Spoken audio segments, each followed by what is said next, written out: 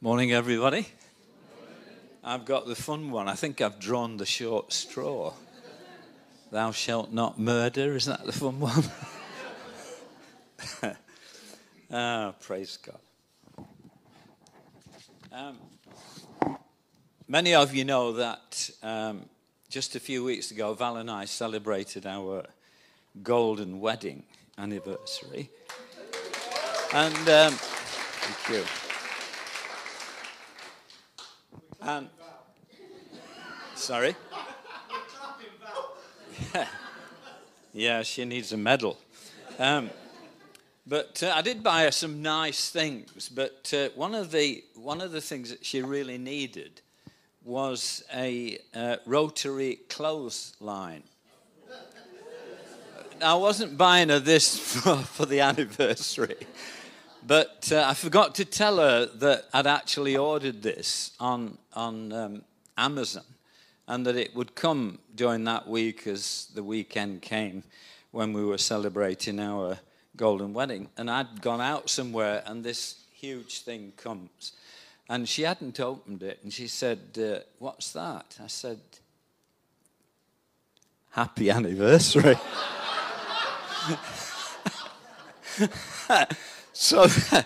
So when she opened it, I was nearly hanging on it. So that was. But no, I did buy her some nice gifts. But the culmination of all that was the card. I'm not going to tell you what I wrote in the card. That wouldn't be right. But right at the bottom, I put, listen for this. Choose your cruise. Bit louder. And that's exactly what Val did. She went, "Ooh." I said, "Now you can either go from Exmouth to Torquay or Exmouth to Sydney." I mean, don't knock it. It's £15 a head. But yeah, so that was quite something. Actually, somebody whispered in my ear just a few days ago that there's a young man in the church, and he can impersonate my voice down to a T. In fact, this person said if you gave him your notes, and he could preach from them, they wouldn't know any different. Is that right, Louis? Would you like to hear me in double?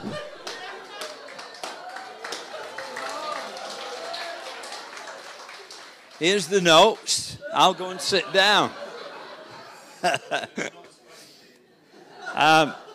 I must warn you that Val does a wonderful impersonation of you as well. So I'll see you later in the coffee bar.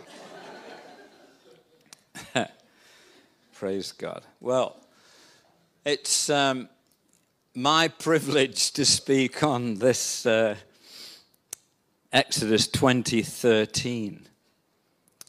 The Authorized Bible says you shall not kill, but the New King James renders it, you shall not murder.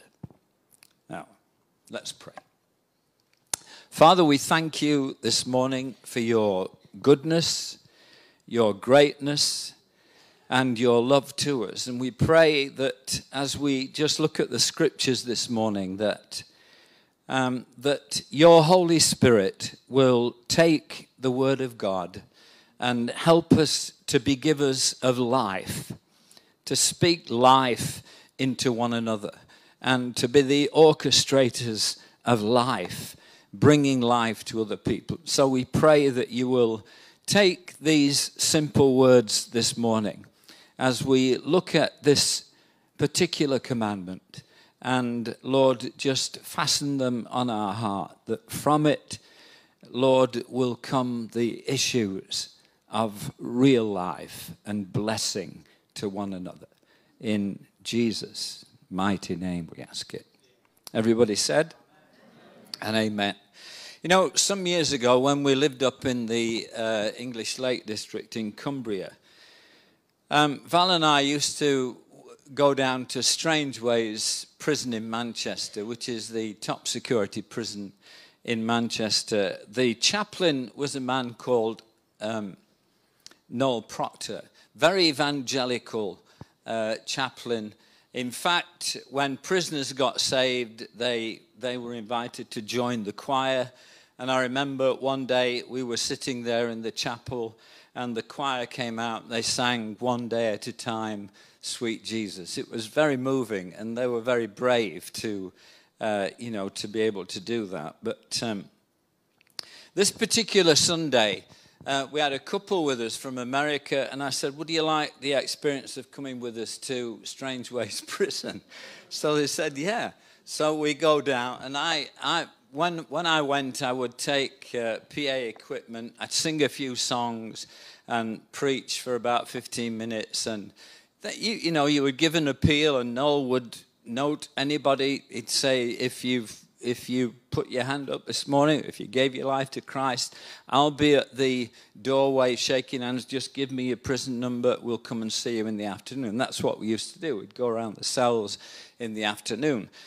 So we get there this particular day. I'd got the PA equipment, but I'd forgotten to bring the leads from the amp to the speakers. And so basically it was defunct. I couldn't use it. And so we had to use the prison antiquated kind of PA equipment. But first of all, we would go to the remand section. The prison was set up in two sections. Remand section, these were prisoners that were waiting trial.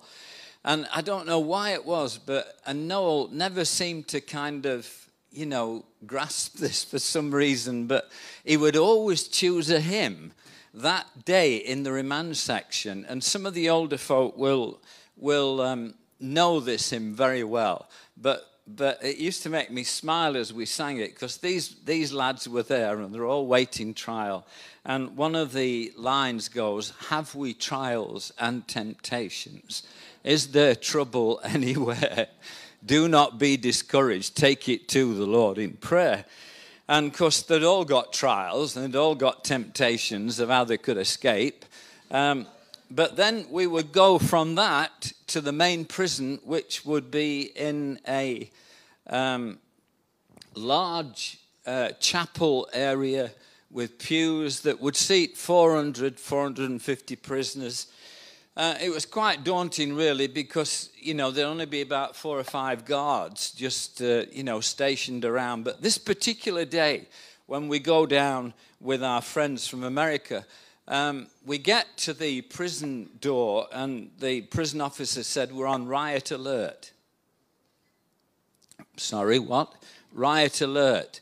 Anything could happen, but if the prisoners start rioting, you go out that door straight away. So anyway, I'd forgotten the leads. We're using this antiquated equipment. I got tapes for my friend to put on so I could sing to. And, this tape was quite a loud kind of racy kind of song. And he put it on, and halfway through it comes on. So I said, "Sorry, that's not right." So we tried it again. That's not. About 3 or 4 times until we actually got the start of the tape. By this time, the prisoners were getting restless. And when the music starts and it's really loud, one of them shouts, "Sounds like Rawhide." Well, some of you won't know that, but it was an old Western called Rawhide years ago. And everybody starts laughing. And Nola said, "If anybody heckles you, just carry on, don't worry." But that kind of broke the tension of what was in the room. The governor was actually sat at the back. And he said later, things went wrong for you, but you don't know what good that did, because it broke the tension of the morning. And there was no riot. But 2 weeks later, there was. And they ripped the roof up, set fire to the, sanctuary, as the Americans call it, the church hall. And they went onto the roof for days and days, and every day it was on the news. And one guy would come out with his shirt off and say, "Good morning, Manchester." And they tried hosing him down. They tried all kinds, and they were up there for days. And then, do you know how they got them down? Eventually, the prisoner was so hungry that they started cooking bacon and eggs under the roof. That's true. And some of them got another 10 years on the sentence for those riots because they ripped the roof off and, it was major news. But, when I'd be shaking hands with them, in that congregation of 450 prisoners, there would be, there'd be murderers, rapists, thieves, you name it, they were all there. And we'd shake hands with them. Many of them would be so thankful that we'd take the journey of 100 miles to come and talk to them. But they all had their own story. Everyone had their story of what had happened. And, it's very interesting because when you think about that commandment in Exodus 20:13, "You shall not kill," the Authorized Bible says, but actually the New King James says, "You shall not murder." Often it's through a fit of anger, through jealousy, revenge, bitterness. It could be alcohol, it could be a fight, it could be drug-related, but they all had their own stories. And, I don't know about you, but I'm astonished when I watch the news. I remember as a small boy, if there was a murder in the country, it was headline news. But now it's happening every day. And I'm horrified sometimes to think that out of a fit of anger or jealousy or rage, someone can take somebody else's life and not only take their life but ruin their own, because for the next however many years, or maybe without parole, they'll be in a cell behind bars. And if ever there was a scripture that I think is relevant to today, it's 1 Timothy 4, verse 2, where the Apostle Paul talks about the last days. And in the Authorized Bible, it says there will be there will be people who will have their consciences seared with a hot iron. Or in other words, their consciences will be so seared, broken, that they don't even feel any remorse. That happens time and time again. Just on the news this weekend, it was talking about one young woman who had murdered 3 people, and she actually enjoyed it. That's the kind of situation that we are faced today. In Chicago, it's commonplace, and that's not an exaggeration. It's commonplace when there's a bank holiday weekend for 32 homicides to take place in the city of Chicago, mostly drug-related. And that's the kind of generation in which we're living. The King James Bible says this in Exodus 20:13. It uses the word kill, but the New King James and the newer translations, which are a better translation from the original Hebrew, says you shall not murder. So we don't talk about murdering a mosquito. We talk about killing a mosquito. But when it comes to murder, it's the immoral taking of human life. Sometimes the law can tell us that something's right and it's lawful, but it can be very, very wrong. Abortion is a right but it's wrong according to the Bible. Let me just say this morning. The Bible tells us in Psalm 139, verse 13, and this is a newer version of that scripture which says we are fearfully and wonderfully made, and we are. God has done some amazing things. We're fearfully and wonderfully made. Do you know your body has the ability to heal itself in many ways? Do you know that? When I went for an angiogram years ago, the doctor said to me, look at, you could see the heart on the TV monitor. He said, look what's happening. He said, your heart is already making new veins to bypass and to make its own bypass. Isn't that amazing? And that happens. We're fearfully and wonderfully made. Psalm 139 verse 13 says, you made all the delicate inner parts of my body and knit me together in my mother's womb. Thank you for making me so wonderfully complex. Your workmanship is marvelous. How well I know it. You watched me as I was being formed in utter seclusion, as I was woven together in the dark of the womb. You saw me before I was born. Every day of my life was recorded in your book. Every moment was laid out before a single day had passed.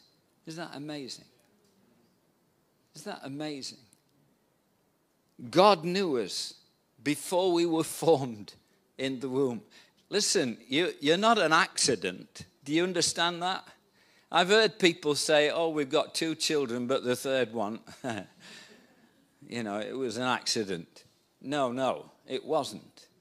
None of us are accidents.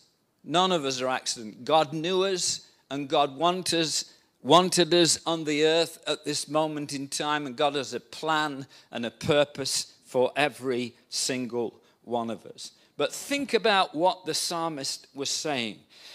The Bible says in Genesis 1:27, in the image of God, we were created.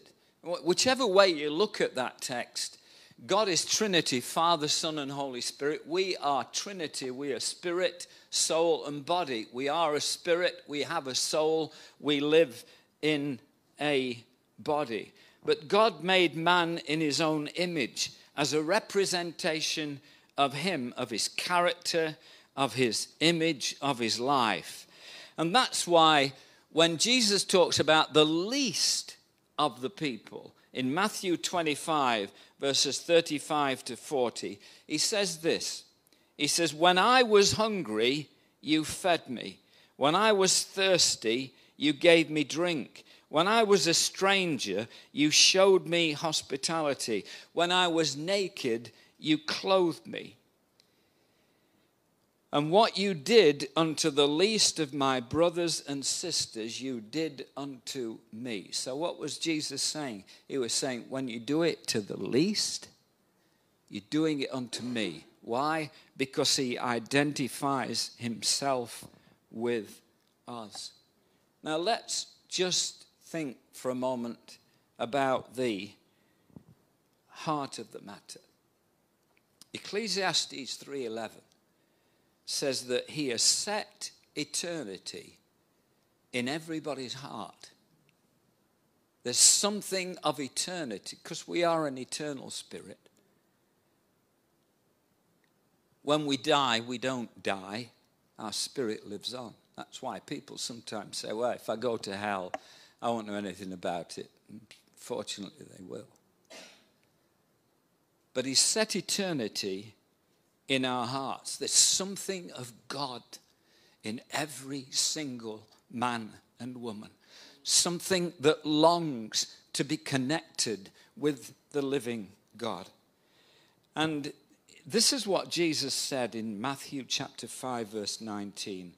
From the heart come evil thoughts, murders, adultery, all sexual immorality, theft, lying, and slander. These are what defile you. Eating with unwashed hands never defiles you. The Pharisees were accusing Jesus' disciples of eating without washing their hands. Well, it's a good thing to wash your hands, but Jesus was saying, listen, there's far more important things. It's what's going on inside that defiles you. Outward actions spring from what's happening within. The first murder in the Bible, of course, was Cain murdering his brother Abel. And obviously, whichever way you look at that scripture, there was some resentment, jealousy in Cain's heart, maybe because his sacrifice had been rejected and Abel's had. But there was jealousy and hatred and anger and resentment in his heart that led to the death and murdering of his brother. So the Bible lays great emphasis on what's happening within us and gives us the formula for creating and spreading life. And when we really come to know Jesus Christ as our Savior and Lord, this is what we are called to do, to be the givers of life, to be the spreaders of life, to help people into life. The gospel of Jesus Christ is all about restoring the life of God to men and women. It's about the great exchange that Isaiah talks about in Isaiah chapter 61, when he says he will give you beauty for ashes and oil of gladness for mourning, etc. And what we must make sure of when we really turn to the Lord is that we come in absolute repentance and hate the sin, hate the unbelief that's kept us from God. But when we come in repentance, then the life giver steps in, and the Spirit of God, the Spirit of life, enters our spirit as we receive the grace of God. Now listen to what the writer of the book of Hebrews says. In chapter 12, verse 14, he says, work at living at peace with everyone. Isn't that a great statement? Work at living at peace with everyone. Work at living a holy life. For those who are not holy will not see the Lord. Look after each other so that none of you fails to receive the grace of God. Keep calm comes from living at peace within and with everyone else. So God, Graham talked about rest last week, and that comes, that there has to be a rest within us as well. And that comes from living at peace in our own hearts and with each other. And I'm going to read you some verses. I don't apologize for this because I think it's good sometimes just for the Bible to be read. But in Ephesians 4, verses 17 through to 31, listen to what Paul says to these believers in the city of Ephesus. With the Lord's authority, I say this: live no longer as the Gentiles or unbelievers do, for they are hopelessly confused. Their minds are full of darkness. They wander far from the life of God that he gives, because they have closed their minds and hardened their hearts against him. They have no sense of shame. They live for lustful pleasure and eagerly practice every kind of impurity. But that isn't what you learned about Christ. Since you have heard about Jesus and have learned the truth that comes from him, throw off your old sinful nature and your former way of life, which is corrupted by lust and deception. Instead, let the Spirit renew your thoughts and attitudes. Put on the new nature, created to be like God, truly righteous and holy. So this is the practical side. He says, so stop telling lies. Let us tell our neighbors the truth, for we are all parts of the same body. Don't sin by letting anger control you. No, it's not wrong to be angry. It's wrong to let anger run riot and control you. There can be a righteous anger. But don't sin by letting anger control you. Don't let the sun go down while you are still angry, for anger gives a foothold to the devil. I want you to think about these things, because when it talks about giving a foothold to the devil, it's not just a saying. It means that we're actually giving him license. We're actually giving him license to make things far worse. If you were a thief, quit stealing. Instead, use your hands for good work, and then give generously to others in need. Don't use foul or abusive language. Let everything you say be good and helpful, so that your words will be an encouragement to those who hear them. And don't bring sorrow to God's Holy Spirit by the way you live. Remember, he has identified you as his own. Listen to this. Guaranteeing that you will be saved on the day of redemption. Isn't that amazing? Isn't that amazing? God's Holy Spirit is guaranteeing that we will be saved on the day of redemption. Another verse says he has stamp marked us with the Holy Spirit that absolutely assures us on the day of redemption, when Christ comes, we will be with him. And so Paul says, in the light of that, this is what we have to do. Get rid of all bitterness, rage, anger, harsh words and slander, as well as all types of evil behavior. Instead, be kind to each other, tender-hearted, forgiving one another, just as God, through Christ, has forgiven you. You know, there's two unpardonable sins. I know you think there's one, but I'm going to tell you there's two. One is blasphemy against the Holy Spirit. And if you're worried about that, you haven't committed that sin. The other is, if we don't forgive, he will not forgive us. That's what the Bible says.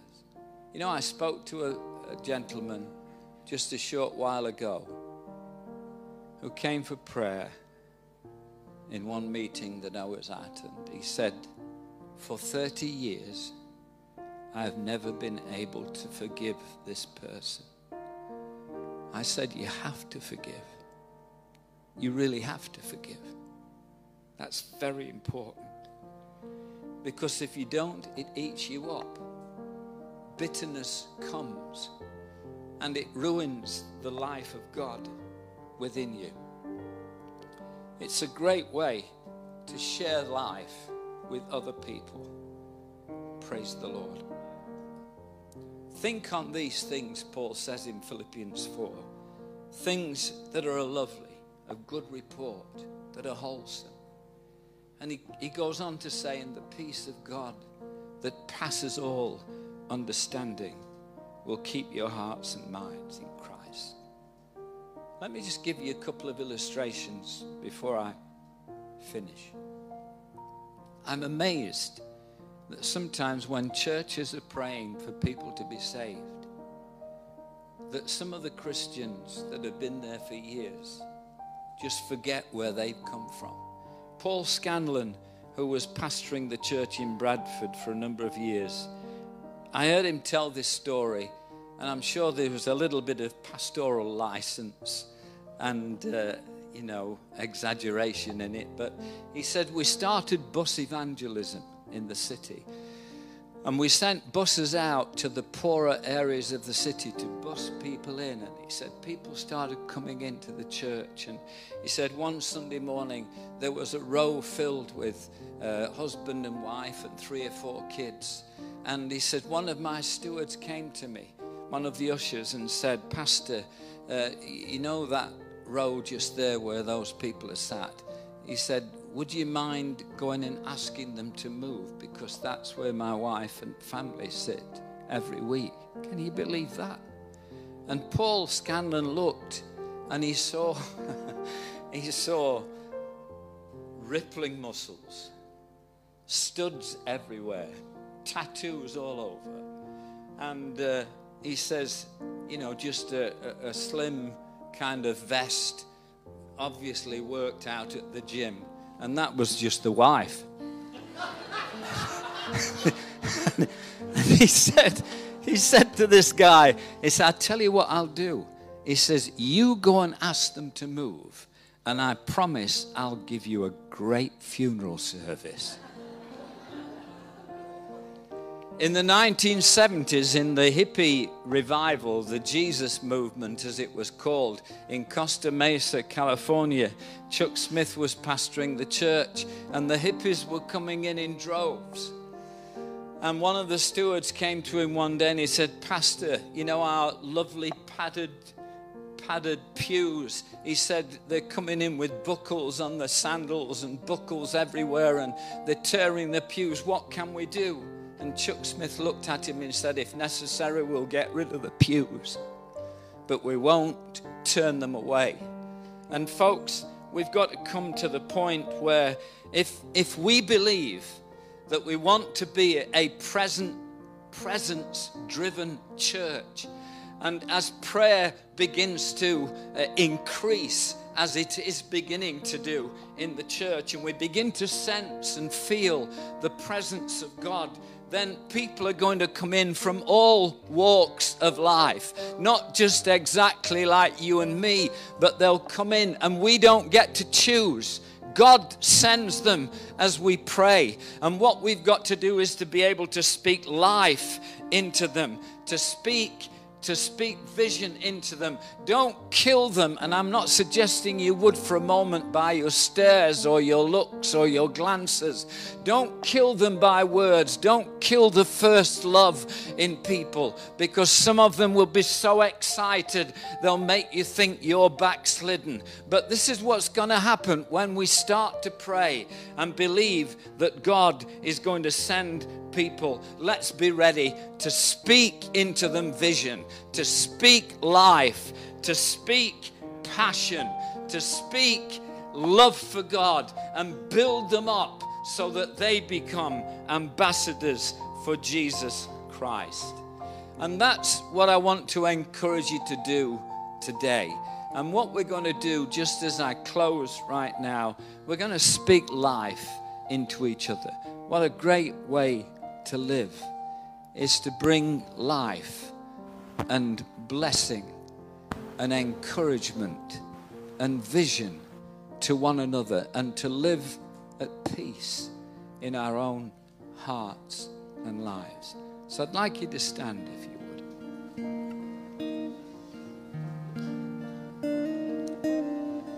would. Many of you will know the blessing that Moses asked Aaron to bless the people with. The Lord bless you and keep you. The Lord make his face to shine upon you and be gracious to you. The Lord lift up his countenance upon you and give you peace. I don't know whether you know everybody in the church. I certainly don't know you all by name. But what I would like us to do this morning is seriously to speak this blessing over each other. If you're here today and you've never given your life to Jesus, come and see us afterwards. Talk to your friend, or come and see one of us here at the front. But now we're going to speak a blessing over each other. And this is what I'm going to do. I'm going to repeat the first phrase, and then I want you to repeat it. But I want this section that's in this section to turn around and face the rest of the congregation. Would you do that?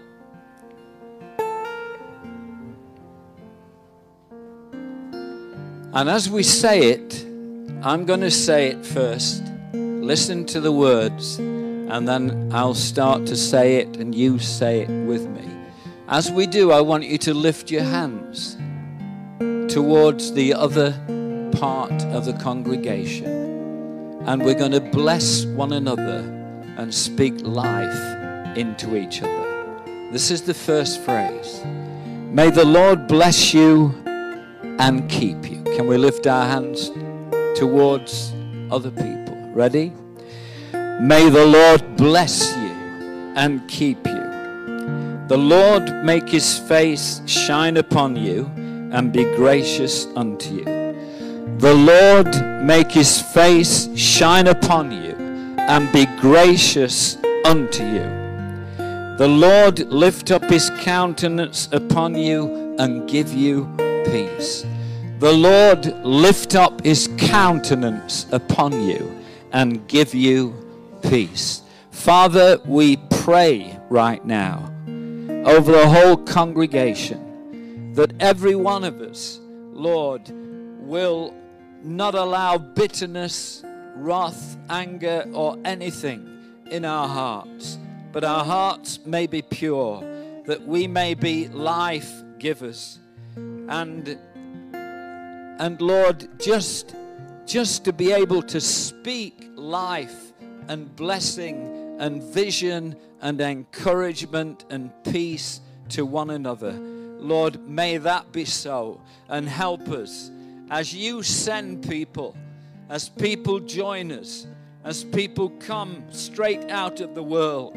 Help us to put our arms around them, to bless them, and to bring life and blessing and safety and assurance into their hearts. And everybody said, amen. God bless you.